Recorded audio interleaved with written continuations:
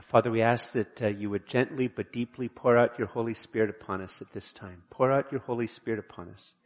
Father, not so we can have some mystical experience or so all of a sudden we'll have a different emotion. Father, we ask that you would pour out your Holy Spirit upon us so that as we read your word and think about your word, that your Holy Spirit would bring your word to the very center of who we are. That your Holy Spirit would write your word on the command center of our lives, the hearts of our lives, so that in our daily lives we will bear much fruit with great endurance that brings you great glory. And this we ask in Jesus' name, your Son and our Savior. Amen. Please be seated. So, for some of you, probably not for most of you, but for some of you, what I'm about to say might strike you all as a little bit weird and maybe make it too weird for you to want to listen to anything else that I have to say. But I believe the devil is real. I believe there really is a devil. And I believe there really are demons. And I not only believe that there is a devil and that there are demons, but I believe that demons have interactions with human beings and human institutions, that demons affect how we live our lives and how even nations live their lives. I believe that human beings can be possessed by a demon, although I think that's probably fairly rare. But I believe that demons can oppress and once again, they can influence us. In fact, I think every single human being, to some small extent at least, has experienced the demonic, demons in their lives. Because I think three of the things that demons do in particular is they speak to us, maybe just by thoughts or impressions, and they focus on accusation, on slander, and on blasphemy. And I know blasphemy is a very, very old-fashioned word, which is very, very easily and very, very commonly mocked. But accusation really just means that when we have seasons in our lives, and maybe some of you are in this season right now, where it seems as if there's thoughts in your head that are just accusing you of things.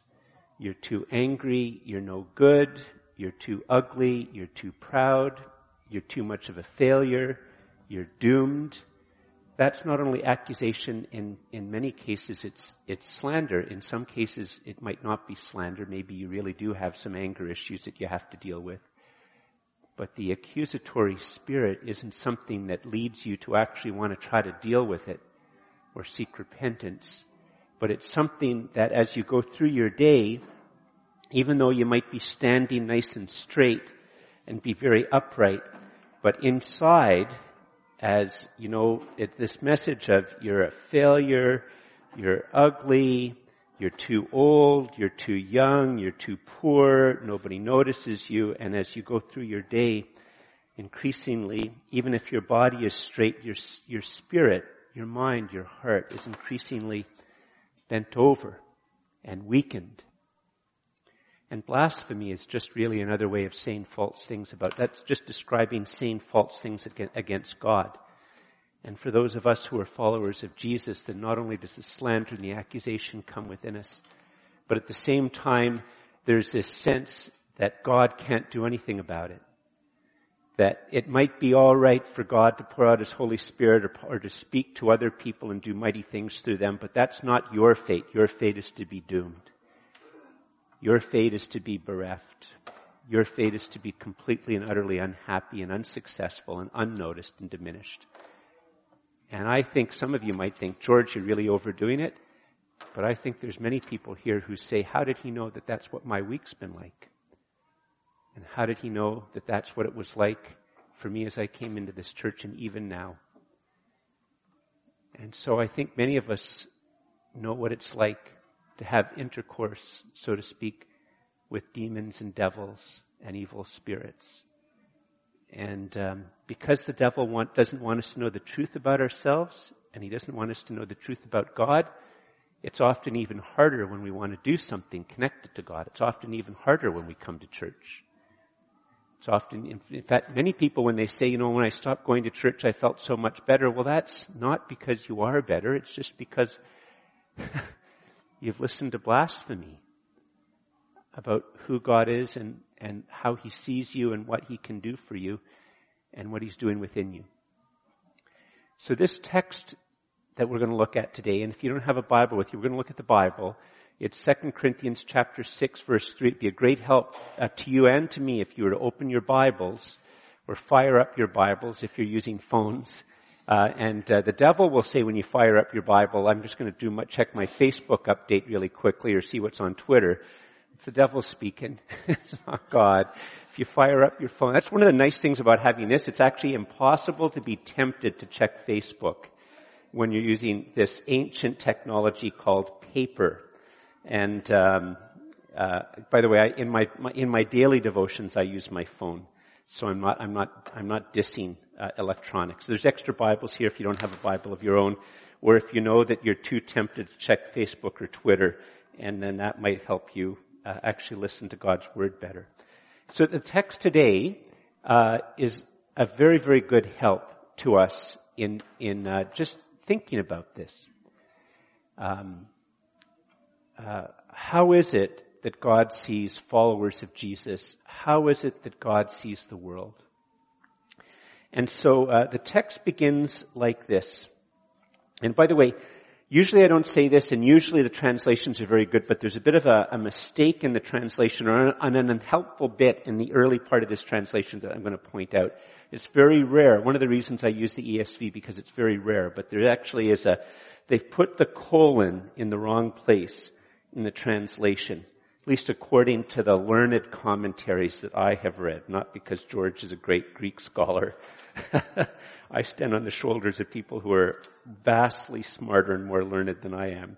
So chapter 6 verse 3, 2 Corinthians chapter 6 verse 3, we put no obstacle in anyone's way so that no fault may be found with our ministry. And if this is part of a book, and he's talking about this new covenant ministry. It's where you tell people about what Jesus has done and how God loves us and sent His Son to die on the cross for us and how it's for people and how God has done everything that's required to make human beings right with Himself. We add absolutely nothing to it. Human beings want to add something to it.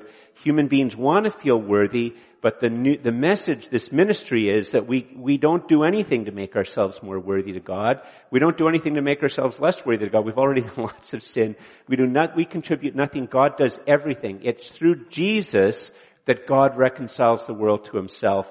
And those who have been reconciled to God, God actually makes His appeal to Ottawa, to Angola, to Zambia, to Hong Kong, to the Bee people, to Afghanistan, to Kazakhstan. God makes His appeal to the gay community, the transgendered community, the Rockcliffe community, the university. God makes His appeal through ordinary people like you and me who have been reconciled to God by what Jesus has done on the cross. And that's what He's talking about. That appeal that actually, I know it sounds like God's made a huge mistake using people like us, but that's His plan, not our plan. That's what it says just before this.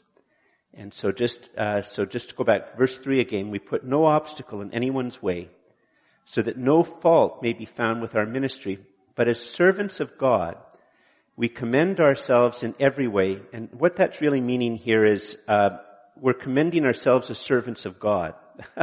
It's as servants of God that we commend ourselves. It's the emphasis is on what God is doing and what God has called us to. And then here's the mistake. It has the colon after way in the English Standard Version, but it should actually be after by great endurance. In fact, Andrew, do you want to put the first point up? Or when you get back, you can put the first point up. And could you add to that point when you put it up, greatly endure? Eventually, as servants of God, we greatly endure.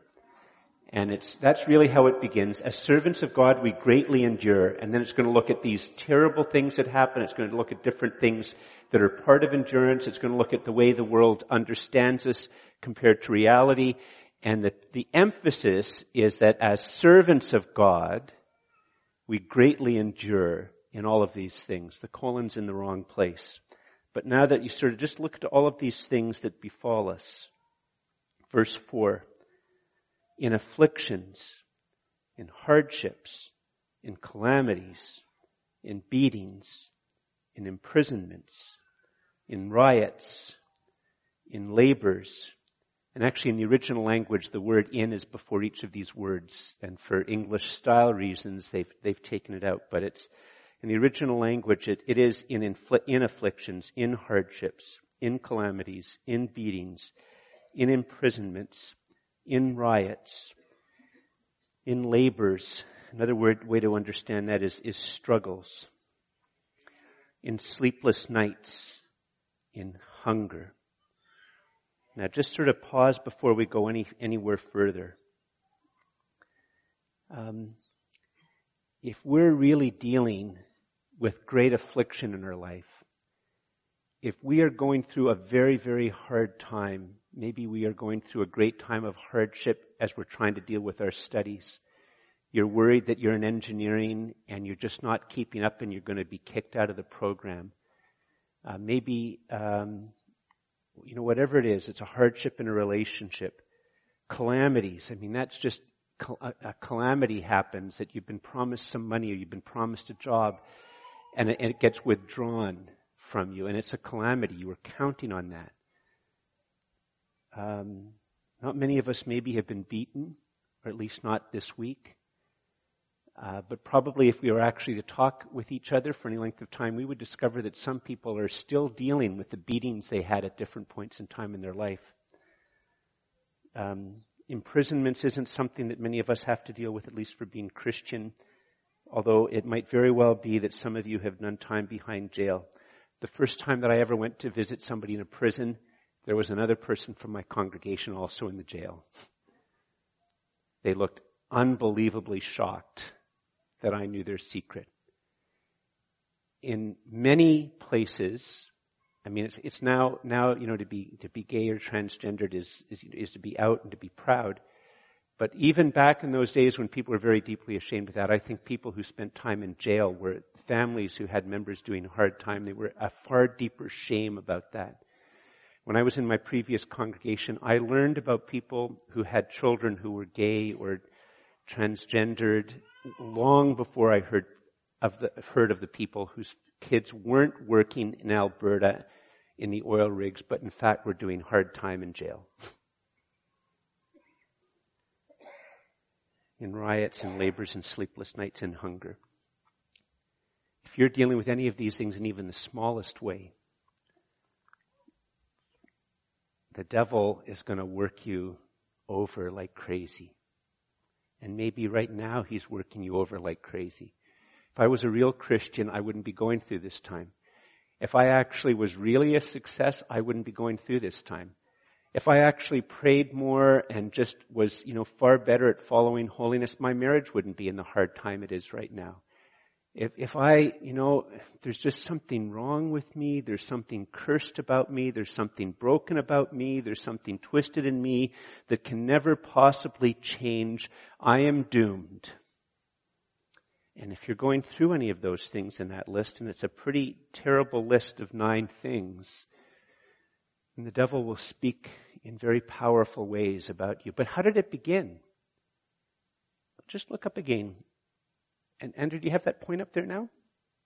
Yeah. As servants of God, we greatly endure. I'm going to talk to you about this a little bit more, but it's not saying I greatly endure because, I'm well educated. I'm not greatly enduring because I'm really good at praying. I'm not greatly enduring because I'm a superstar. I'm not greatly enduring because I'm male, or because I'm female, or because I'm white, or because I'm not white, or because I'm straight, or because I'm gay. I'm not enduring because of any of these things. And it's when we take our eyes off of who we are in Christ that we have a hard time enduring. It's as a servant of God that I endure. Talk about this more in a moment. Jesus didn't pick me because I'm a superstar. I'm not a superstar. He doesn't pick you because you're a superstar. I know your mom told you were a superstar, but you're not. That's one of the hard things. You go on a dating relationship or something, or you get married, your mommy told you you were a superstar, but why is it the other person doesn't think you're quite the same superstar?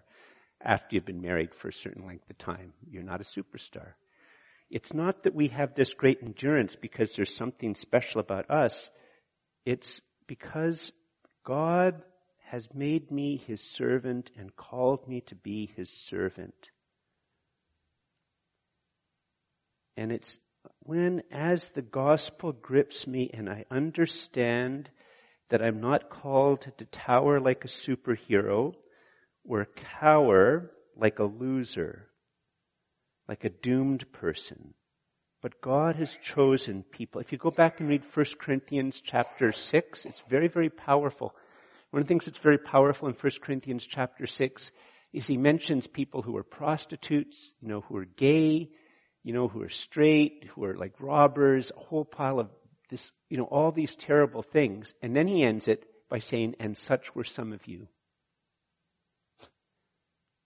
And such were some of you. And then he goes on to talk about ministry and change life in Christ. He doesn't call people because they're so brilliant superstar. He calls you because he loves you.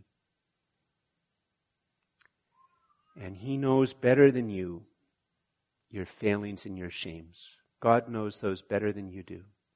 And Jesus knew those better than you do. He knows them now, and still he went to the cross to die for you. The fact of the matter is that the devils, the demons, actually don't tell you how bad the doom was before you gave your life to Christ. They just have you dabble in the puddles, the shallow puddles of your trouble, just enough to depress you. But at the same time, the devils don't tell you how greatly and eternally, how the heights and the depths of God's love for you and Jesus' death upon the cross for you. That's part of the devil's blasphemy, to keep from you. In fact, your doom was vastly worse than your worst nightmare. And your destiny in Jesus is unimaginably greater than your most proud thought. Let's continue verse 6. He does these 9 things, but then he takes a pause before going into some of the other things by what it means to endure and how it is that we learn to endure and what we hold on to in endurance by purity, by knowledge. And that primarily means knowledge of God and knowledge of ourselves in light of who God is. By patience and kindness, fruits of the Holy Spirit. By the Holy Spirit himself. By genuine love, also a fruit of the Holy Spirit. By truthful speech, and there in the original language, the imposition, the idea is it's not just mere truthful speech, although it is truthful speech, it's a fine translation. But it's not only truthful speech in general, it's truthful speech in telling people about what the Word actually says and who Jesus actually is. But through truthful speech, where was I? And the power of God. And the power of God. You endure by the power of God. You are the servant of the God who formed the universe, who keeps it in its courses and will bring all things to its proper end. And then it gets back, it sort of pauses, verse 7, with the weapons of righteousness for the right hand and for the left. Those of you who know your Bible, it's a bit of an image to Ephesians, a letter he's going to write a little bit after this, where he develops it in Ephesians chapter 6. But then he goes back to this whole thing and the different ways that the demons, and not just demons, the world itself, which I'll talk about in a moment, can talk about us through honor and dishonor, through slander and praise. We are treated as imposters, and yet we're not imposters. God knows that we're true. We're treated as if we're unknown, completely and utterly invisible, unimportant. The eyes of the world, we are unknown, we are invisible, we are unimportant. And yet well known by God. as dying. In other words, we're diminishing, we're getting less and less and less. But behold, we live. Read chapter 3 and 4 and 5 of 2 Corinthians. So our outer self from the perspective of the world is wasting away. Our inner self, that part of us which is grasped by God, which will live for eternity, is being prepared for an eternal way to glory. Behold, as punished and yet not killed, as sorrowful yet always rejoicing, as poor yet making many rich, as having nothing, yet possessing everything. Very, very, very powerful passage of Scripture.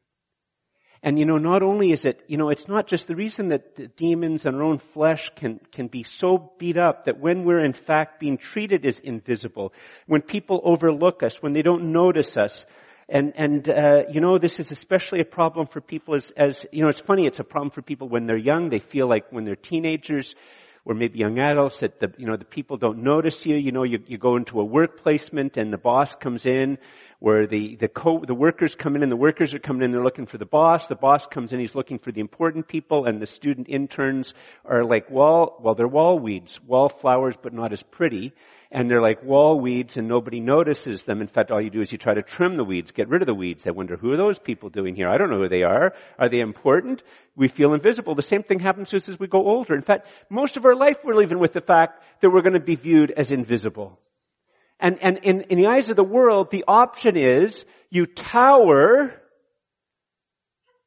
and there's two different versions of this, you cower, or you become less and less and less. So in the eyes of the world, the goal is to tower over your marriage, to tower over your social circle, to tower over your place of work, to tower in the society, that the entire goal is to tower. And in our minds, we've internalized this, so it seems as if the only options before us is either to seek to tower, or that we become nothing, or at worst, that we cower under the powerful people. And the Bible here is saying there is a completely different option. Because in fact, it's completely and utterly ridiculous that any human being, in the words of Ecclesiastes, a pillar of dust that has a longing for God at its center. A creature that a microscopic presence that literally we can't see unless we have powerful microscopes that come into us can completely and utterly ruin our lives, kill us. And yet we believe that we can be like God. We believe that we can be and tower over the world like gods. And if we cannot tower, then there is nothing left. There is only diminishment. There is only cowering. There is only invisibility. And so the devil, you're poor, you're not rich, you're not towering over money, you're not towering in the world of honor, you're not towering in terms of being known, you're not towering. And the Bible said there's a completely different option, which is to recognize that there is a God who does exist, who's created all things, sustains all things, will bring all things to their end. A God that does exist, who is our Creator, that we are alienated from and we cannot fix for ourselves. And this same God who created all things and brings all things to their completion and all things to their end. This same God who knows us perfectly with perfect knowledge, when He knew us with perfect knowledge and knew our helplessness and knew how ludicrous our pretensions and our ambitions were, this same God, not because human beings called out to Him to do mercy, but in the face of human hostility and enmity, without wanting God to save us, God still loved us so much, He sent His one and only Son to die upon the cross, that whoever puts their faith and trust in Him will not perish, but have eternal life. That is a different option than tower or cower. And that same God who loves us and sends His Son to die for us and does everything that's required to do to reconcile us to God, He calls me to be His servant. And in my flesh, I want to tower. And in my flesh, I want to tower. In my flesh, I want to tower. And being gripped by the gospel is learning that the goal of life is not to tower. And you don't have to listen to the devil in the world that says that if you do not tower, you are invisible and you are going to cower or you are worthless, there's another option. I'm the servant of the Most High God. Not because I'm a superstar, but because He loved me. And He did everything that needed to be done for me to be reconciled to Him. I can add nothing to it. My service adds nothing to it. And there's a very different way to live. There's a very different way to endure. I do not endure as a superstar. I endure as a servant of the Most High God. Could you put up the prayer, Andrew, please? Here's a take-home. And if you can't get these, if you're interested in them, they all go up on the webpage on Monday or some early this week. Dear Lord, please make me a disciple of Jesus gripped by the gospel, who is learning to see myself as your servant and then endure in living for your glory. Now, just before we go into the next part, you see, there's another thing about this. Not only the towering, the cowering, but here's the question. Does how I feel tell me who I am or what I should do? Like, I think I've answered that question. But it's a very, very powerful thing in our culture that how I feel tells me who I am, and how I feel tells me what I should do. I mean, partly it's because in our culture, institutions have so much failed us. In our culture, like, the institution of marriage has failed so many people. Universities fail us. The media failed us. I put it in the bulletin. Basically, the entire knowledge class got everything about the U.S. election completely wrong. And virtually nobody in the knowledge class is saying, you know what, we got everything wrong. Like virtually nobody in the knowledge class is saying, we were completely wrong. Maybe we have a problem with hubris. That's excessive pride. Have to show off I went to university every once in a while. That's an aside. Anyway, never mind. I don't go down that road. Anyway, where was I? It's a very, very powerful belief in our culture that how I feel tells me who I am.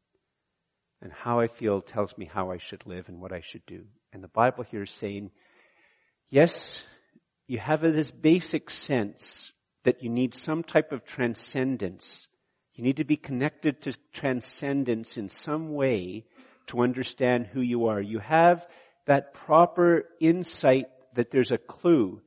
And for many of us, sexual knowing is a type of transcendence. And so therefore, and other things connected to sexuality must be that source of transcendence, that transcendent emotion or experience that helps me to understand who I am. Or some other longing or yearning but those are hints that we need to listen to God. Could you put up the second, did I put that point up? Yes, you're good. And could you put up the prayer? Very simple prayer. It's a conversion prayer. It's a discipleship prayer. Dear Lord, please make me a disciple of Jesus gripped by the gospel and living for your glory. Because it's only in God that we ultimately understand our identity. In fact, the matter is, as many of us know, if you do what feels right, you're normally doing what's wrong. There's this deep paradox that if you do what feels right, it's probably something wrong. But if you go against how you feel to do that which is right, you end up feeling better, at least in the long run, because goodness is good for you. We were made to be at one with the created order. In fact, when it's talking about the righteousness and all here, weapons of righteousness, in that text, it's really talking about, the word righteousness there is talking about being right with God and with His created order. Because we have a basic sense that we should fit with the created order, that we should fit with our Creator. And so righteousness here isn't just talking about rule keeping. And it's not talking about calculating harm. It's talking about as you get connected to God and as you start to learn to set aside the towering and the cowering and listening to His Word, and as the gospel shapes us to be able to want to do His Word, and as the gospel draws us, and as the gospel models it, and that we start to live certain ways, what we're actually doing is starting to live in a way that fits with the created order and with the Creator who created that order and sustains it. Now, some of you might say, George, that sounds really, really wonderful. But then isn't there that text that you didn't say anything about it, but didn't Ken read something about not being unequally yoked with believers? Like, George, this is the problem I have with Christian people. Is, you say things like that, and yeah, my heart starts to get stirred, but then, and I don't think it's the devil, George. I think it's just, I start to, look at Christians, and so many Christians, they live narrow, fearful lives. Narrow, fearful lives. And then it goes ahead and tells you not to be unequally yoked, and George, that sounds elitist. It sounds like those people, they don't want to try hummus because it's like ethnic food. Hummus, good grief, why wouldn't you try that? They don't want to try Thai food. They don't want to do anything. It's like all those baby boomers that still listen to music from when they were teenagers. Come on, give me a break. Why are those baby boomers so filled with fear? They're still listening to music from when they were 16. And so many Christians are like that, George. Like, doesn't it go against what you just said? Let's look. Verse 11. Chapter 6, verse 11.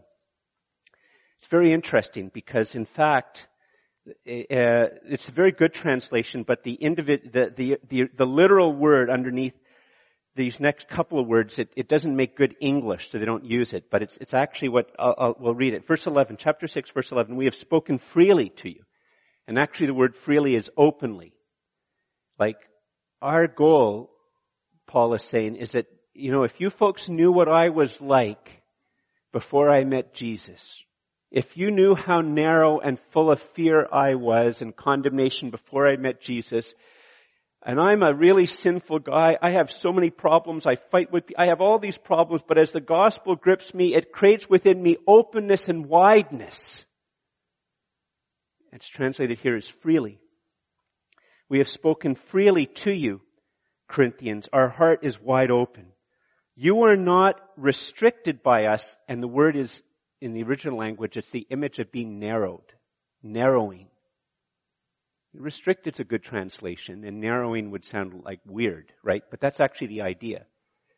But it's not as if as I go on in Christ, I want to become narrower and narrower and narrower and narrower and narrower. My goal is an open proclamation and have this sense of the world as an open place that we can go into. So we read again. We have spoken, verse 11, spoken freely to you, Corinthians. Our heart is wide open. You are not restricted, narrowed by us, but you are narrowed in your own affections. Restricted or narrowed in your own affections. In return, I speak as to children, widen your hearts also.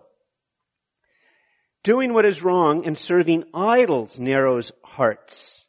But the gospel, as it's gripped, widens our hearts. And what happens, you see, is that in churches, what happens is we want to turn from being shaped by the gospel and we want to turn it into religion. Or we want to turn it into spirituality, which just narrows us. But let's get that text, the problem text, verse 14. Do not be unequally yoked with unbelievers. The Bible does say that. In fact, Andrew, could you put that up as the point? We're not hiding it. We're going to talk about it. It's an important point for people to see. Do not be unequally yoked with unbelievers.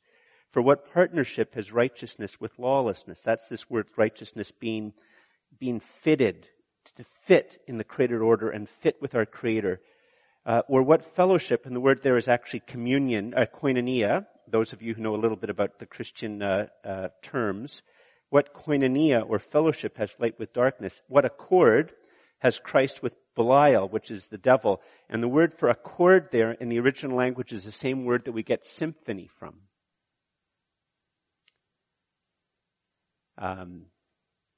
So what symphony has Christ with the devil? Or what portion, what in common does a believer share with an unbeliever? What agreement has the temple of God with idols? For we are the temple of the living God. That's the big idea. If you were to actually try to follow, if this was to be like not like written in a way that's sort of more the way like I guess teenagers write or kooky people write with lots of bolding and everything like that, it would be bolded. Because it's actually, from a literary point of view, it's like the key idea of this whole big text. For we are the temple of the living God. As God said, I will make my dwelling among them and walk among them, and I will be their God, and they shall be my people.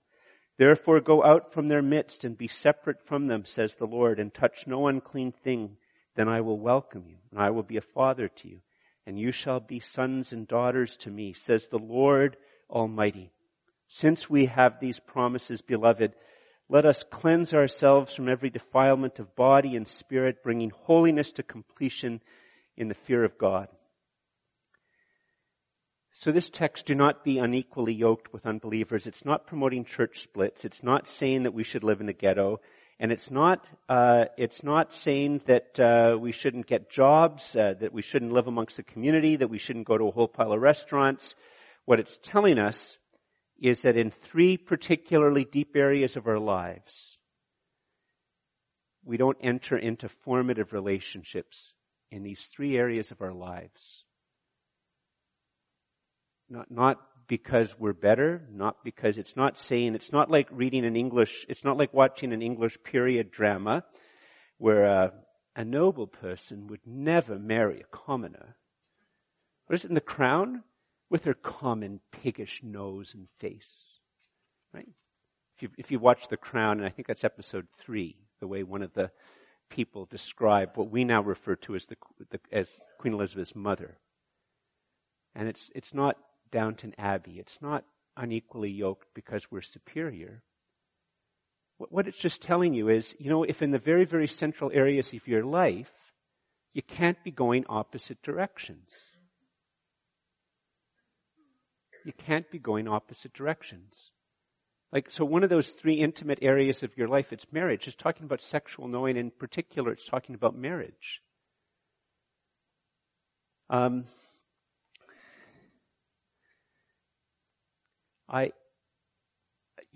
the Financial Post, on Saturdays I have this odd habit on the Financial Post. I look at this thing about retirement, and I'm not interested in retirement. I just look at the profile of the person.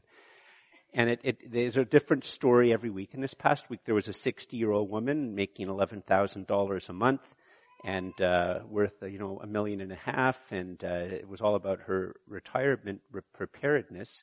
And I always look down a thing, and one of the things it gives you in the column is how much money a person spends on average on gifts or charity, or charity. So this person making $11,000 a month, sure, she's a great person, by the way. I don't mean to put her down. I don't know her. Guess how much money she gives to gifts or charity every month? If you guess 0, you're right. $11,000 a month, worth over $1.5 million. She gives $0 a year in gifts. $0 a year to charity.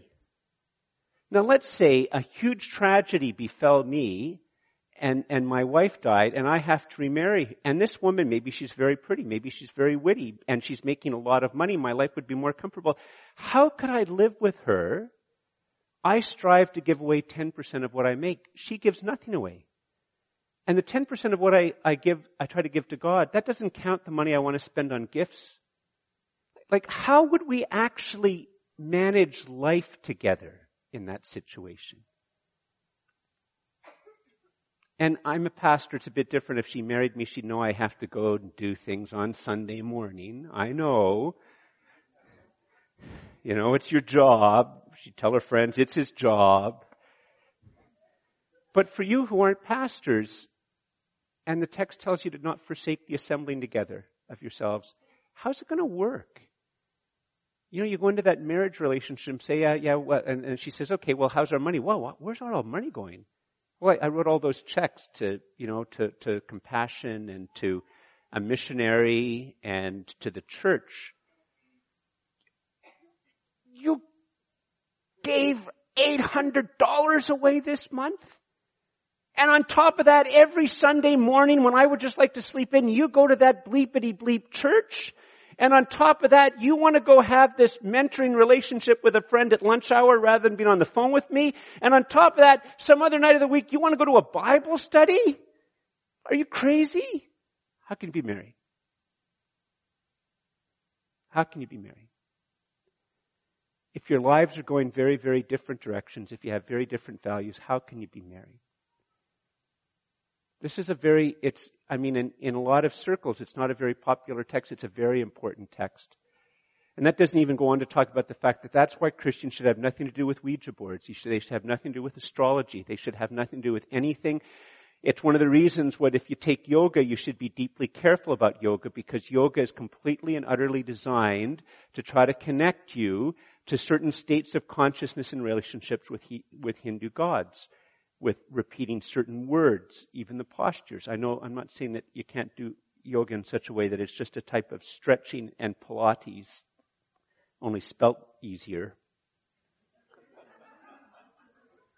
But it goes on to these other deep, intimate relationships, and that's why it's telling us. And it's telling us because God loves us. Because He wants you to endure greatly in making a difference and being fruitful. Andrew, could you put up the prayer? Dear Lord, please make me a disciple of Jesus gripped by the gospel, who is learning to say no to the relationships and involvements which take me away from the freedom that comes from being led by you to live well as I live for your glory. Let me tell you, folks, it is so much more freeing to be generous with your money than to be cheap. Sorry, I don't want to offend people who are cheap here. I didn't mean to do that. I just want to bear witness to it. There is something freeing about not having money as an idol in your life, and trusting God for part of having your net needs met. It's God. These words of God are for our freedom. And I already described, if you're connecting to idols and demons, it's what this whole sermon began with, what demons say into our ears. And the complete and utter difference. So many people who do some. I bet if you discovered that man who just attacked those 2 young girls in Abbotsford, I bet he was listening to voices. And demons want you to kill people and they want you to die, but the God of the Bible dies for you. The world is completely different between the world of the devil and of demons and of darkness and of idols. It is completely and utterly different from the world of the living God. It is the culture of death versus the culture of life. And He does it because He wants you to be free. Sort of running out of time. Just want to be clear. This is not just a pep talk. If you just be patient with me for an extra second here. I've heard this at lots of funerals. And I just heard it at a very recent funeral. And a person who just in their talk, because they want to say something about the deceased, they say, I just want to tell you all that the deceased, let's call him Bob, that as I was walking, thinking about what to say at this funeral, Bob wanted me to let you know he's fine. Bob wanted me to let you know he's fine. Don't worry about Bob. Now, okay, time out. Like, really? Really? But, they mean very, very, very, very well. People who say that, and maybe one of you have said that, and how many people have I offended this morning? You can have maybe we should have a chart up there, Andrew. People could send in texts. Offended, offended, offended. We could have a little chart. George keeps speaking. Whoa, it's been a real offensive morning this week at Church of the Messiah. People mean well when they say that, but we all know it's crap. And so maybe when I'm telling you that God loves you and all of these types of things, in fact, Andrew, could you put up the final point? We are the temple of the living God. That's verse 16. What agreement has the temple of God with idols? For we are the temple of the living God. That means that God himself dwells amongst each of us as individuals and amongst Christians as a group, and that I will be their God and they shall be my people, that I will welcome you. I will be a father to you. You will be my sons and daughters. It is the Lord Almighty who's speaking. It is the Lord Almighty who meets with us in the center of who we are, that dwells there. This is not me being sane, wishful thinking. If this is God correcting me, then I'm in real trouble. No. Sorry, you didn't know I had my phone up here. I use it to try to keep track of how long I'm talking. That's never happened to me before. And really the funny thing is, it's from a Christian who should know that I'm in church. I mean, he goes to an evangelical Bible teaching church. He should know that I'm probably in church. Anyway, I don't know what's going on there. So anyway, maybe somebody stole his phone and pressed that. That must be the case. It couldn't have been that person actually calling me. Here we are. We are the temple of the living God. Here's the thing. Why is this not just a fantasy? Because Jesus walked amongst us. Jesus claimed that all of the Old Testament claimed that God would send a deliverer, that God would send a Messiah. And Jesus came and said, I am that one that God has promised that He would send a Messiah. And all of the wisdom of the Old Testament and all of the goodness of the Old Testament, it's all connected. And Jesus says all of the things in the Old Testament that are good and true, they point to me. And to prove it, I am going to die upon the cross because I came to die, and on the third day I will rise. And he said it time and time and time and time again. And then in history, he did die upon the cross. And in history, on the third day, just as he promised, the grave was empty. The tombstone was rolled away, not so he could get out, but so people could look in. And the tombstone was gone. The tomb was empty, the body was gone, and it wasn't just that the body was gone, but that over the next 40 days, Jesus appeared to 500 people at one time. He appeared to his mother, he appeared to people. The Bible is very clear, all of the historical records are very clear. Nobody believed he would actually do it. Nobody believed he would rise from the dead. Everybody believed that that would be a complete and utter failure, that it was the end of Jesus. But the stone was rolled away, the grave was empty, the body's gone, and Jesus appears and he convinces hundreds and hundreds of skeptics that he is still alive, and his death and resurrection vindicates that he in fact is God's provision to make us right with him. It is vindication that when his followers say that we are the temple of the living God, it is not like a person at a funeral saying that Bob is all right. In history, in reality, he is vindicated, and he can be known with our mind and with our faith. Please stand. Andrew, could you put up the final prayer, please? The final prayer is, Dear Lord, please make me a disciple of Jesus, gripped by the gospel, who is growing in remembering that you live within us as we live for your glory, that you live within us as we live for your glory. Friends, maybe you've been really struggling. The devil's been beating you up. Maybe you're like me. The devil likes to beat me up and then puff me up. He likes to play me like a yo-yo. I go from despair to pride. Can all be in the same car drive. And I'm not talking about driving to Toronto. I'm talking about driving 10 minutes. And maybe you're like me. There's no better time than just to say once again, Father, thank you for Jesus. Thank you for what he did for me on the cross. Please make me a disciple gripped by the gospel who is living for your glory. And Father, please silence the devil. Some of you, if you're really struggling with accusation, one of the best things you can do is tell another brother or sister that you're struggling with it and ask them to pray for you. And for some of us, it's a long obedience. God, the devil has his grips, and he can keep playing us like a yo-yo. But we can greatly endure as we remember that we are servants of the Most High God, that God himself lives within those who put their faith and trust in Jesus. And if you have not given your faith and trust to Jesus, there is no better time than right today. Ignore all my other prayers, ignore the rest of the service, and just call out to God and say, I don't know the words. I need you. I need your Son as my Savior and Lord forever. Right now, forever. Let's pray. Father, in the name of Jesus, not because of our righteousness or power, but in the name of Jesus, by his shed blood as his adopted children by grace, we ask that if there are any demons present, that in the name of Jesus they will be bound. In the name of Jesus they will be cast from here. In the name of Jesus that they will not return. And Father, we ask that you do not leave us swept empty, but that you would pour out your Holy Spirit deep within us with an even greater power.